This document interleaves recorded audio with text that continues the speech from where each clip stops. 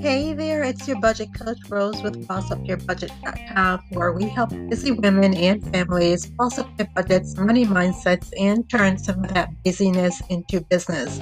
Hey, today we're chatting about a few common money mistakes to avoid. I mean, we've all been there, right? Having the best of intentions with our money, but sometimes things just don't always work out as we planned. Here are a few common money mistakes to avoid.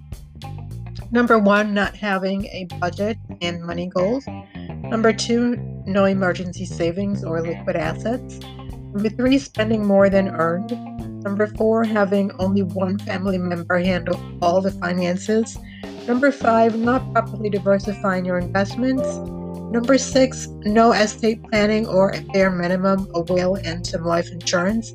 Number seven, just having one unpredictable source of income that can be snatched at any time. And depending on where you are in your financial journey, I usually say start where you are, right? Take the stock of where you are given these common mistakes. The first one is to just assess where you are and tweak as you go to make adjustments and corrections.